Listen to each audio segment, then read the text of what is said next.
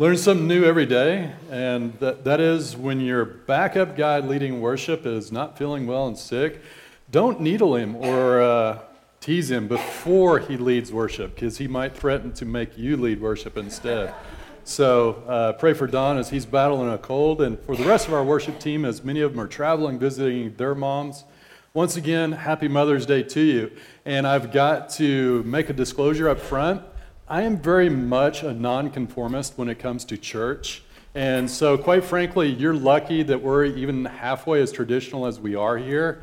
And you don't realize this, but it's really tough for me, like Christmas, Easter, and Mother's Day, to deliver a traditional sermon on those days, because I really very much want to poke the bear and find the most obscure scripture in all the Bible and preach it on those days, just to see if you guys are you willing to go with me there, or do we have to follow tradition? But some traditions are pretty good. I'm preaching in pants today rather than shorts, so you're not being blinded by my white chicken legs. So I with love, I do certain things, and one of the things I do is I love honoring moms, even on a Mother's Day where it might be difficult for some of you. And though this morning's sermon is targeted to moms, it's definitely a much broader reach. There's no one in here today that the passage that we're going to go over can't touch your heart and life and really change you and expose you maybe to the very first time of who God is and what He's done. It's not just this general teaching or preaching, but we're going to look at the God of history today, of what God has actually done in real history. So if you have your Bibles, I want to encourage you to turn them to Deuteronomy chapter 6. If you have a Bible sitting in the chair next to you, it's in the kind of the front part of the Bible. It's Genesis, Exodus, Leviticus, Numbers, Deuteronomy. It's the fifth book in the Bible. We call it a book, but it is a passage of Scripture that was recorded and was held as Scripture from the earliest days, many thousands of years ago. The setting here today is about 3,500 years ago, roughly. But the situation that will be laid out for you, I hope, will connect with you today. The title of the book is Deuteronomy. It's often referred to as the second law, but it's not the second law. Our English Bible takes that word or that title for the book from the Latin Vulgate, which is an early translation of the scriptures into Latin. The Hebrew scriptures describe or entitle this book, "These Are the Words." And that's a tradition, just taking the first few verses out of the book itself as the title. So these are the words. It's not the second time. I don't know if you grew up in a house like I did where my mom would constantly say, "How many times do I have to tell you?" And I would always kind of just shrug my shoulders and maybe pick up my shoes because it was the 1,000th time my mom had told me to pick up my shoes. But as I got older, I kind of got a little snarky, and I would just simply sit there and go, "Well, apparently one more time than you have," and just ignore her. And sometimes when we come to church, we're kind of like that. It's like, "Well, I've heard this before, Scott, and it's not really going to impact me. I'm just going to sit in my seat and listen to what you say while I'm waiting on lunch. That's really all I'm going to do this morning." Well, I want to encourage you to open up your hearts and really listen, maybe for the 100th time, if you've never been in a church in a long time, but you were as a kid and you gave it up and you're here today. I pray that you do open your hearts and listen to what God has to say. We're going to quickly go through the entire book of Deuteronomy, or rather the entire chapter of Deuteronomy 6, not the entire book. I almost scared you there. But the setting is this. God created the world, Adam and Eve, mankind rebelled. God judged the world, sent a flood, saved a remnant of people known as Noah and his family. You may have heard of that story. Then mankind expanded across the earth. He became evil again, and God instituted a plan that He had from the very beginning and chose a man by the name of Abraham and his descendants, through whom He would eventually send a Savior into the world named Jesus. And it's this history of those descendants that's traced out in the Old Testament. You may be familiar with the nation or the people group called Israel. Well, they started out as a group called Hebrews, and they were enslaved in Egypt in history. And under a particular Egyptian ruler, after a time where Egyptian kings or pharaohs had actually controlled the land of Palestine, God moved in an amazing way and saved his people out of Israel. And they were in the desert, in the wilderness, where he was leading them for about 40 years. And as they're just ready to come into this land that God had promised them, a land for that particular time in history that no other powerful nations actually were really controlling. There were some small nation states in what we know as modern Israel. And they're sitting there on the border, and they're about ready to come in. And this people group, they were former slaves. That's their claim to fame. They weren't powerful. They didn't have a military. They didn't have all this stuff, all this technology. They were pretty much living in tents and helpless when you think of a people or a nation today. They didn't have institutions. They didn't even have homes. As I just mentioned, they were living in tents. And they're standing there, and what God does to do, or what he does to prepare them to go into the land, is not sit down and go, all right, we're going to have your leaders explain to you this military campaign that we're about to do. He doesn't do that. He doesn't explain to them the educational system that they should build. He doesn't explain to them the infrastructure that they're going to need to build or to acquire. He doesn't do any of that. It's really quite surprising. You have all these people that are just helpless, essentially. They have no king, they have no military, nothing. And they're gathered there. They'd followed God out of the promised land. Their parents, who had followed originally, disobeyed. They mostly died. So it's this new generation that has been raised up in the wilderness, and they're trying to figure out, who is our God? Who are we? What are we going to do? And I don't know where you're at today as you've arrived here somehow in some way in God's providence at Blue Mountain Baptist Church at 10:30 on a Sunday morning on Mother's Day. But whatever your history is, it can start new today. The Israelites had this long history already at that point in time. But they had to decide. And God was going to give them something that was entirely unexpected, at least looking at it from the wisdom of this world. He gives them a leader who preaches them a message.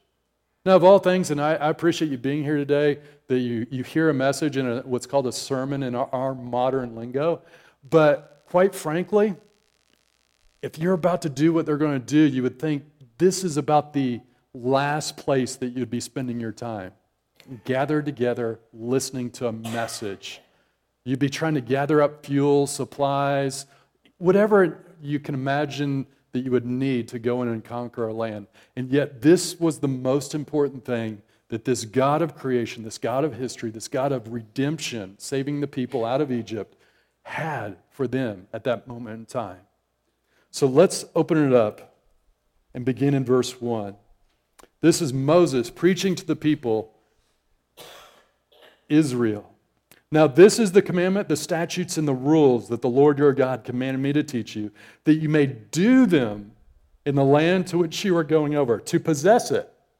So the very first thing, he's saying, I'm going to tell you something, but it's pointless if you don't do it. Right off the bat. This isn't just for an encouragement. This isn't, boy, we're going to get together and worship and have a party. I'm about to tell you something you need to do.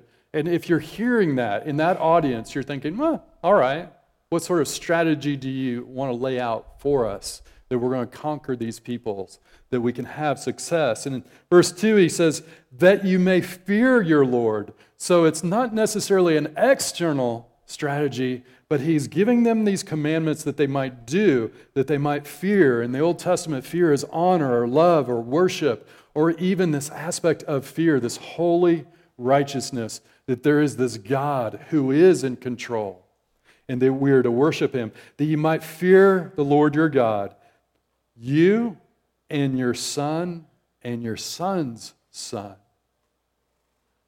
So even as he's laying this out for them, he has in mind the generations to come.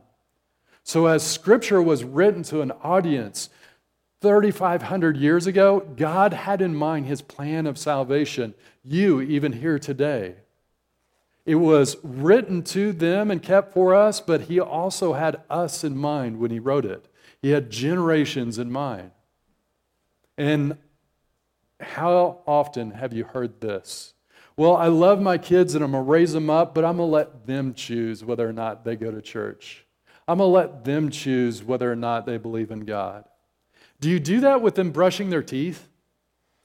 Do you do that with them like wearing their clothes? The lady who was speaking here, Julie, did a great job yesterday. The women had a tea here in our church, and she shared this story of what is some of the craziest mother stories that you've ever heard. She asked some of her friends, and one of the stories that was shared with her was that her kid didn't want to get dressed in the morning and wanted to just go to school naked, and she decided to call the kid's bluff and let the kid get in the car pretty much naked. And she's driving to school, and she's like, this kid's calling my bluff. And she's about to pull up to school with the kid naked in the car, and on the way she's thinking, all right, he's not braking. What am I do? And she starts rolling down the windows to try to freeze him out, and that still doesn't get him. Finally, just a few blocks from school, he begins to put on his clothes because he's going to be embarrassed. We don't raise our kids and just let them choose anything they want. Moses says this, you teach your kids this commandment. Not only you teach them that, but you know it and do it. And they will see it lived out, and you relay it to them. They might not understand it, and you'll get to that here in just a minute. They might not fully grasp all those different things, but you tell them anyway when they're young, and you build them up. This formula for raising kids, and kids can be complicated, at its very core, God desires it's His word, lived out, not just taught. He says, you, your sons and your sons' sons, by keeping all His statutes and commandments, which I command you all the days of your life, and that your days may be long. I know some parents have started strong, but did they finish the race? Well, there have probably been a few bumps along the road.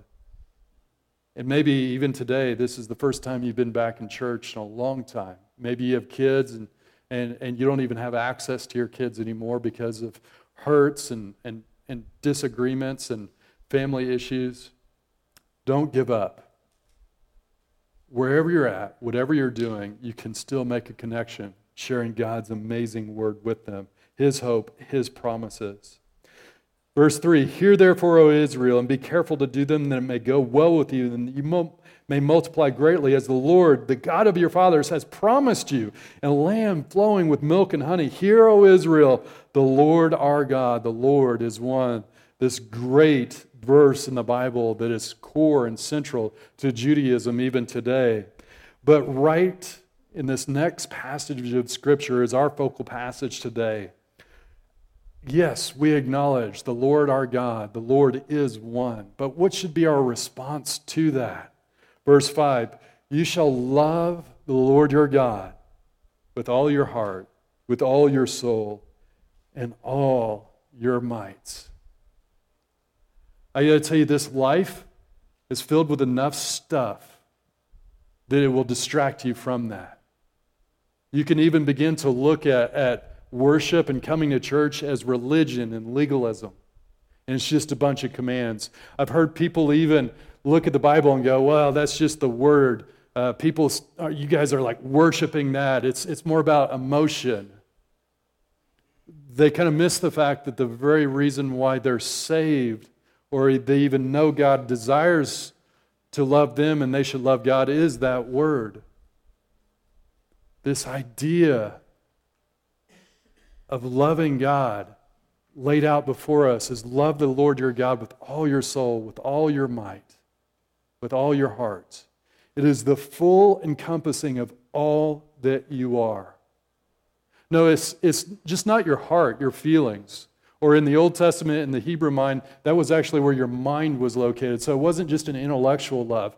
With all your might, he's not talking about a physical might here. You may be in a spot today where it's really hard to even love God, but you have to make a decision of the will to keep plugging away at it, because something in your life is so overwhelming, so hard that you're just going, you know what? I don't feel like even being here today, but I'm going to make a choice because I know there is a God. And though I don't feel it today, He is our hope.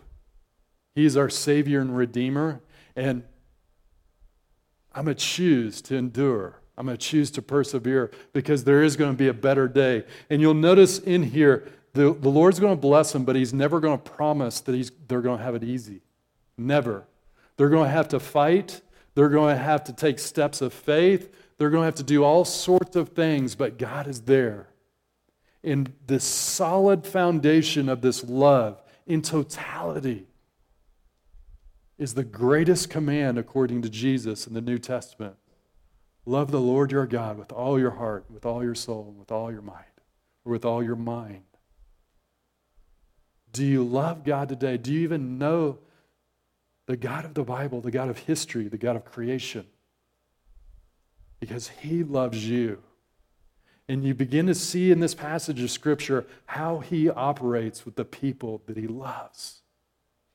Today, we have the knowledge 2,000 years ago that this promise, these people through whom God would bring a Savior to the entire world, God so loved us that He sent His one and only Son to die for us, to pay for our sins, yours and mine, that whoever believes in Him would have eternal life, have their sins forgiven, but have a life abundantly now while we await for His return, or someday we be with Him in heaven. This God loves man. Well, He continues and He says this, and these words that I can't command to you today shall be on your heart. Is that where you just take the Bible and you just put it right here? No, it's actually you hide God's word in your heart, and you might understand that, but do we do that? Verse 7, He says, you shall teach them diligently to your children, and you shall talk of them when you sit in your house, and when you walk by the way, and when you lie down, and when you rise. You shall bind them as a sign on your hand, and they shall be as frontlets between your eyes. You shall write them on the doorposts of your house and on your gates. Do you get the impression that kind of His sermon, He wanted them to remember it? Just maybe. Just kind of. Can we be honest, though? In your family, or in any family that you know, does this occur? When you walk out of church today, and after you spend maybe a few minutes, maybe, talking about the sermon today, will your week, this coming week, be filled with God's Word as you walk along the way, as you lie down, and as you rise? Will God's Word guide you as this is what I'm going to do? Or have you substituted that with your opinions, your dreams, your likes, your dislikes? I don't know of more than one or two families in my 40-plus years of living that have ever actually executed this verse. And that includes me. The reason being, it's hard. It is hard to hide much of God's Word in your heart that you can have a conversation beyond 5 minutes, right?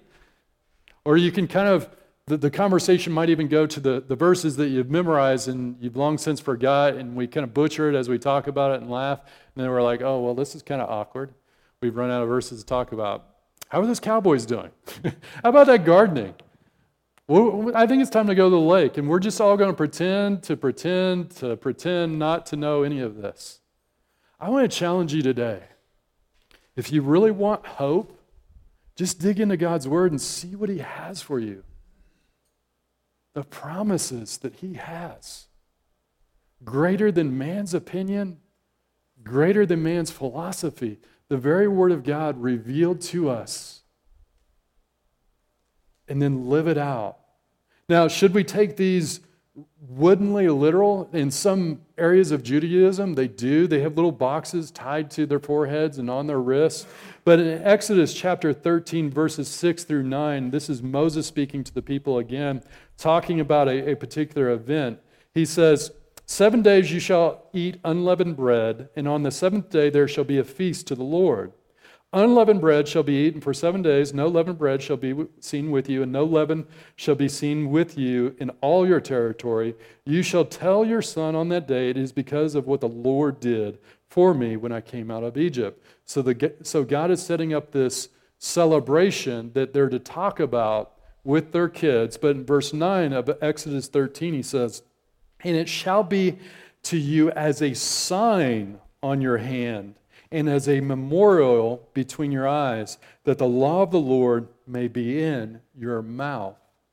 So though we could take it literally, contextually, within the surrounding context, he was using these things as a sign or a memorial. So quite honestly, you probably don't actually have to physically bind God's word to your forehead and have these little straps like a bandana. We could get some cool Blue Mountain Baptist ones, it'd be start a new theme or whatever, but you don't necessarily have to have that, because in all honesty, most of you, let's just curious as a quick survey, who here has God's word on their phone? Right? So about half. So it really doesn't do me much good to tape that right there, right? Other than I would look really awkward in the real world. They're like, wow, there goes your preacher with the phone taped to his head. That's cool. I've got to go to that church, right? That's not really doing you much good. But we kind of live like that, right? Honestly. You take the Bible if you're old school and you have the hard copy and you bring it to church, and then we take it home and maybe we even break it out in the morning and begin the day. Awesome, I love that. But then we close it. And as we go through the day, we're trying to live for God's word and fulfill his promises or fulfill his commands and live by his promises. But is it really much of an encouragement to you at work, at school, in relationships, and addictions, and all these different things, to have the Bible closed, sitting at home, maybe next to your chair? Doesn't really do me much good. I have the joy of preparing a vacation for my mother and father-in-law and myself as well. We're going to Alaska in July, and I get to deal with trying to figure out part of the vacation last night. That's simply reserving a rental car in Anchorage, Alaska in July. And so that was kind of a new deal to me, and I discovered they basically just really put the screws to you, anything that goes on in Alaska in July. So a rental car for the week that normally costs $125 costs about $1,000 in July. Yeah, I kid you not. A good deal was $700. So I thought it would be a good idea to maybe try to use some points from one of my credit cards. And please, I do have a credit card. I will admit that. If you've been through Dave Ramsey, forgive me. I do have a credit card that has points. And I thought, well, I'll try to use my points on my credit card to get a better deal. And I was able to do that. But in order to do that, I had to go through about 7 people to finally get to my customer service person. And I had to, the long credit card number, every time they had to check your authentication and, all of the security measures, I had to read that off no less than 6 times. And by the 7th time, I was really not a nice person. I'll confess that to you right now. And so God's word really wasn't going through my mind by the time I got to that 7th person. But God bless me anyway. I'm like, I feel really bad when I get off the phone with that poor lady, because if she would have known that I was a pastor, she'd like, all right, I'm done with Jesus. We're going to try some other religions. It wasn't good. I'll just confess that to you right now. But that's real life, right? Dealing with customer service, especially on technical things, not a fun experience. And we deal with that stuff all day long. Kids that are disobedient, kids that are having just all sorts of ridiculous sort of explosions. Again, the lady yesterday shared stuff like, man, I am glad I don't have kids. There are always poop stories, right? It never fails. But how do you deal with that? Do you just grin and bear it? Do you lose it?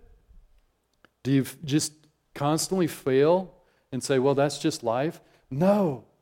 The passage here is like, here's how it ought to work. Every day, we're trying to live out God's word in a way that is just common sense, reality. One commentator by the name of D.A. Carson, in his commentator, writes this. He says, the words of God, according to verses 6 and 9, are to be ever before his people, part of the routines of life, of every normal human activity. This is not a religion of the Sabbath or Sunday, even today. God has something to say about every aspect and every decision that human beings can make. Put simply, just going through your day and say, what does God's Word say? And you'll find yourself constantly opening up the Bible and looking, constantly asking that question. What does God's Word say? Or some people who actually lower God's Word, let's be honest, we believe it is the Word of God. What does God actually say? Not some voice that we're pretending to hear, but what does God say? It's hard, but it's real. That's real faith. Well, he continues on in verse 10, and he says, and when the Lord your God brings you into the land that he swore to give to your fathers, to Abraham, to Isaac, and to Jacob, to give you with great and good cities that you did not build, and houses full of all good things that you did not fill, and cisterns that you did not dig, and vineyards and olive trees that you did not plant, and when you eat and are full, then take care lest you forget the Lord who brought you out of the land of Egypt, out of the house of slavery. Notice this, they didn't need a military campaign laid out before them.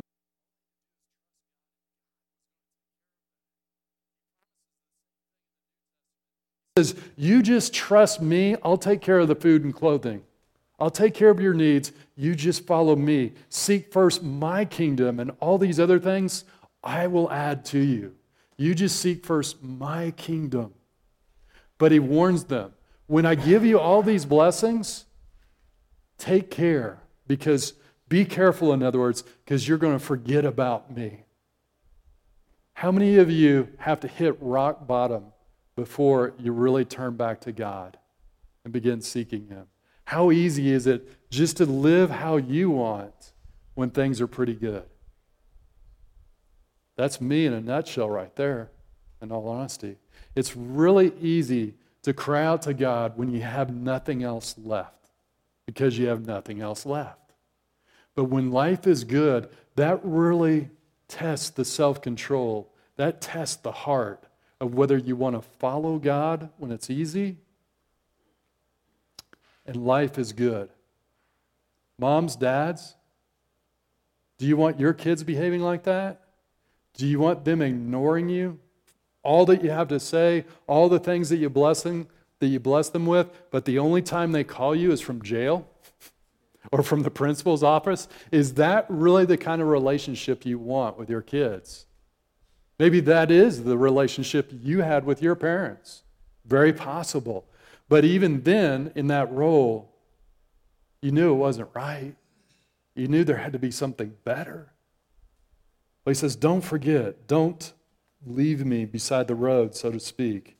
Verse 13, it is the Lord your God you shall fear, him you shall serve, and by his name you shall swear. You shall not go after other gods, the gods of the people around you. Verse 15, for the Lord your God in your midst is a jealous God. So yes, these were commands, but the Lord was dwelling there.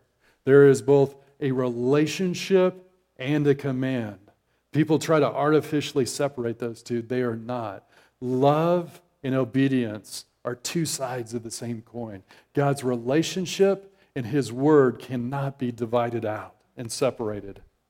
He continues, and he gives them a warning. He says, lest the anger of the Lord your God be kindled against you, and he destroy you from off the face of the earth. You shall not put the Lord your God to the test, as you tested him at Massah. You shall diligently keep the commandments of the Lord your God and his testimonies and his statutes, which he has commanded you, and you shall do what is right and good in the sight of the Lord, that it may go well with you. His commands are not burdensome. They're for your good. And you shall do what is right and good in the sight of the Lord, that it may go well with you, and that you may go in and take possession of the good land that the Lord swore to give to your fathers. God is a God that can be trusted by thrusting out all your enemies from before you, as the Lord has promised. Notice this. He made a promise to a people, and then it was fulfilled in the following generations. Sometimes we have to live by faith. Jesus died, rose again, ascended into heaven, and he promised that someday he would return in judgment, actually. And we await his return. Our parents awaited it. Their parents awaited it. We might not see the fulfillment of that promise in our lifetime, but we know the God of history, and we do trust that God exists and he fulfills his promises. So it's not just a promise like, boy, I hope that is. We can depend that someday God will return. And as the warning here is, in the New Testament, we're told to be prepared to live ready for his return because he will come in judgment. And this is the part of the Bible that a lot of people don't preach today, but was true in Moses' day and is true today. That God is a just God. Now that sounds great if you're talking about someone else. You're like, awesome, that's good to know. Maybe your own parents hurt you and did horrible things to you, and that's why it's hard for you to come on Mother's Day because you had such a bad mom or a bad dad. But the truth of the matter is, we all will stand before the throne of God in his judgment seat. And therefore, we don't have to carry bitterness and anger around with us our entire life. We can just hand that off to God and it allows us to live for God in peace instead of trying to get justice ourselves. But the bad news is this, that all of us will be there. So it's really easy to think about all the harm that someone else has done, but God is warning his people. And it's a message that we have to teach our kids. There are consequences, not only in this world, but for eternity. God is both a God of love, but a God of justice. Moses is laying this out for the people, and it is their choice whether or not they decided or would decide to follow his word. Just as your choice today. Do you turn to God's salvation and his lordship, or do you just continue down the path that you're on? The challenge is this, the path that you're on, that all of us are on, it's going to end in this world. So whether you like it or not, this path, whatever path that you choose in this world, ends. And then you have to deal with the consequences of that for all of eternity. Here, he says this, bringing it back to sons and daughters, families, verse 20. He says, when your son asks you in the time to come, what is the meaning of the testimonies and the statutes and the rules that the Lord your God has commanded you? In other words, as you're raising up your kids, they're not going to understand God's word. They're kids, right? You're just teaching them, laying the groundwork, living it out, but at some point, they're actually going to ask you, what's this all about? Is this just religion? Is this just made up? Or is this actually true? And their answer or reply is this, in verse 21, then you shall say to your son, we were Pharaoh's slaves in Egypt, and the Lord brought us out of Egypt with a mighty hand. They're to recount the historical reality of God's miraculous intervention in their lives to save them. And the we there meaning the people corporately. There will be no people left alive at that point in time, and probably at this point in time, except just a few who actually were eyewitness accounts of that. But those eyewitness accounts were valid, and they were passed down from son or father to son and to grandson. So just because they weren't all always or would always be eyewitnesses didn't make it any less true. If your parents recount something to you that occurred in their life, and they're somewhat trustworthy, you take it as fact. And then you share it with your grandkids maybe. Here, he says, share your testimony essentially. This is what God did in our life. This God who gave us these commands, he's real. And the Lord showed signs and wonders great and grievous against Egypt and against Pharaoh and all his household before our eyes. Once again, this isn't some sort of fable that so many people without knowledge just accuse the Bible of being. He's naming names or specific titles that Pharaoh, God did this against Pharaoh, an actual leader of a nation in history. So as Moses is recording this and the people who receive this decide whether or not this is actually God's word, they're making some huge claims here. That this God did something in history against, at this point in time, one of the most powerful rulers in the entire existence of the world. That's not something that you can just make up. People will call you on the carpet for making up a big lie. At that point in time, they could easily say, no, that's clearly not. Moses was never before, in our modern times, he was never before Donald Trump. He was never before Vladimir Putin. This is clearly made up, and they would not keep this as God's word if the history within it were not true. It would be just set aside. They're making historical claims, and their claim of salvation is that God truly acted. Just as you're sitting here today, if God has saved you, you can share your story, your personal story of this is what life was like before I trusted in Christ. And you can share that with your child. This is who I was. And even though today I'm kind of messed up still and not perfect, I can tell you there is a difference and people can see it in me, and they have seen it. This God is real. If you don't believe His word, believe me.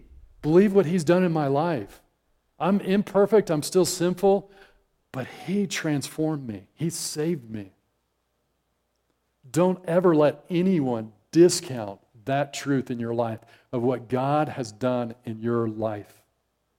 He says He brought us out of Egypt from there, and they might bring us in and give us the land that He swore to give our fathers. Just as we look forward to the coming kingdom, the people were looking forward to this land, this physical land they would receive. And the Lord commanded us to do all these statutes, to fear the Lord our God for our good always, that He might preserve us alive as we are this day. And it will be righteousness for us if we are careful to do all this commandment before the Lord our God, as He has commanded us. Notice this living out, we'll close with this. This living out of God's word was done before God. It was their worship.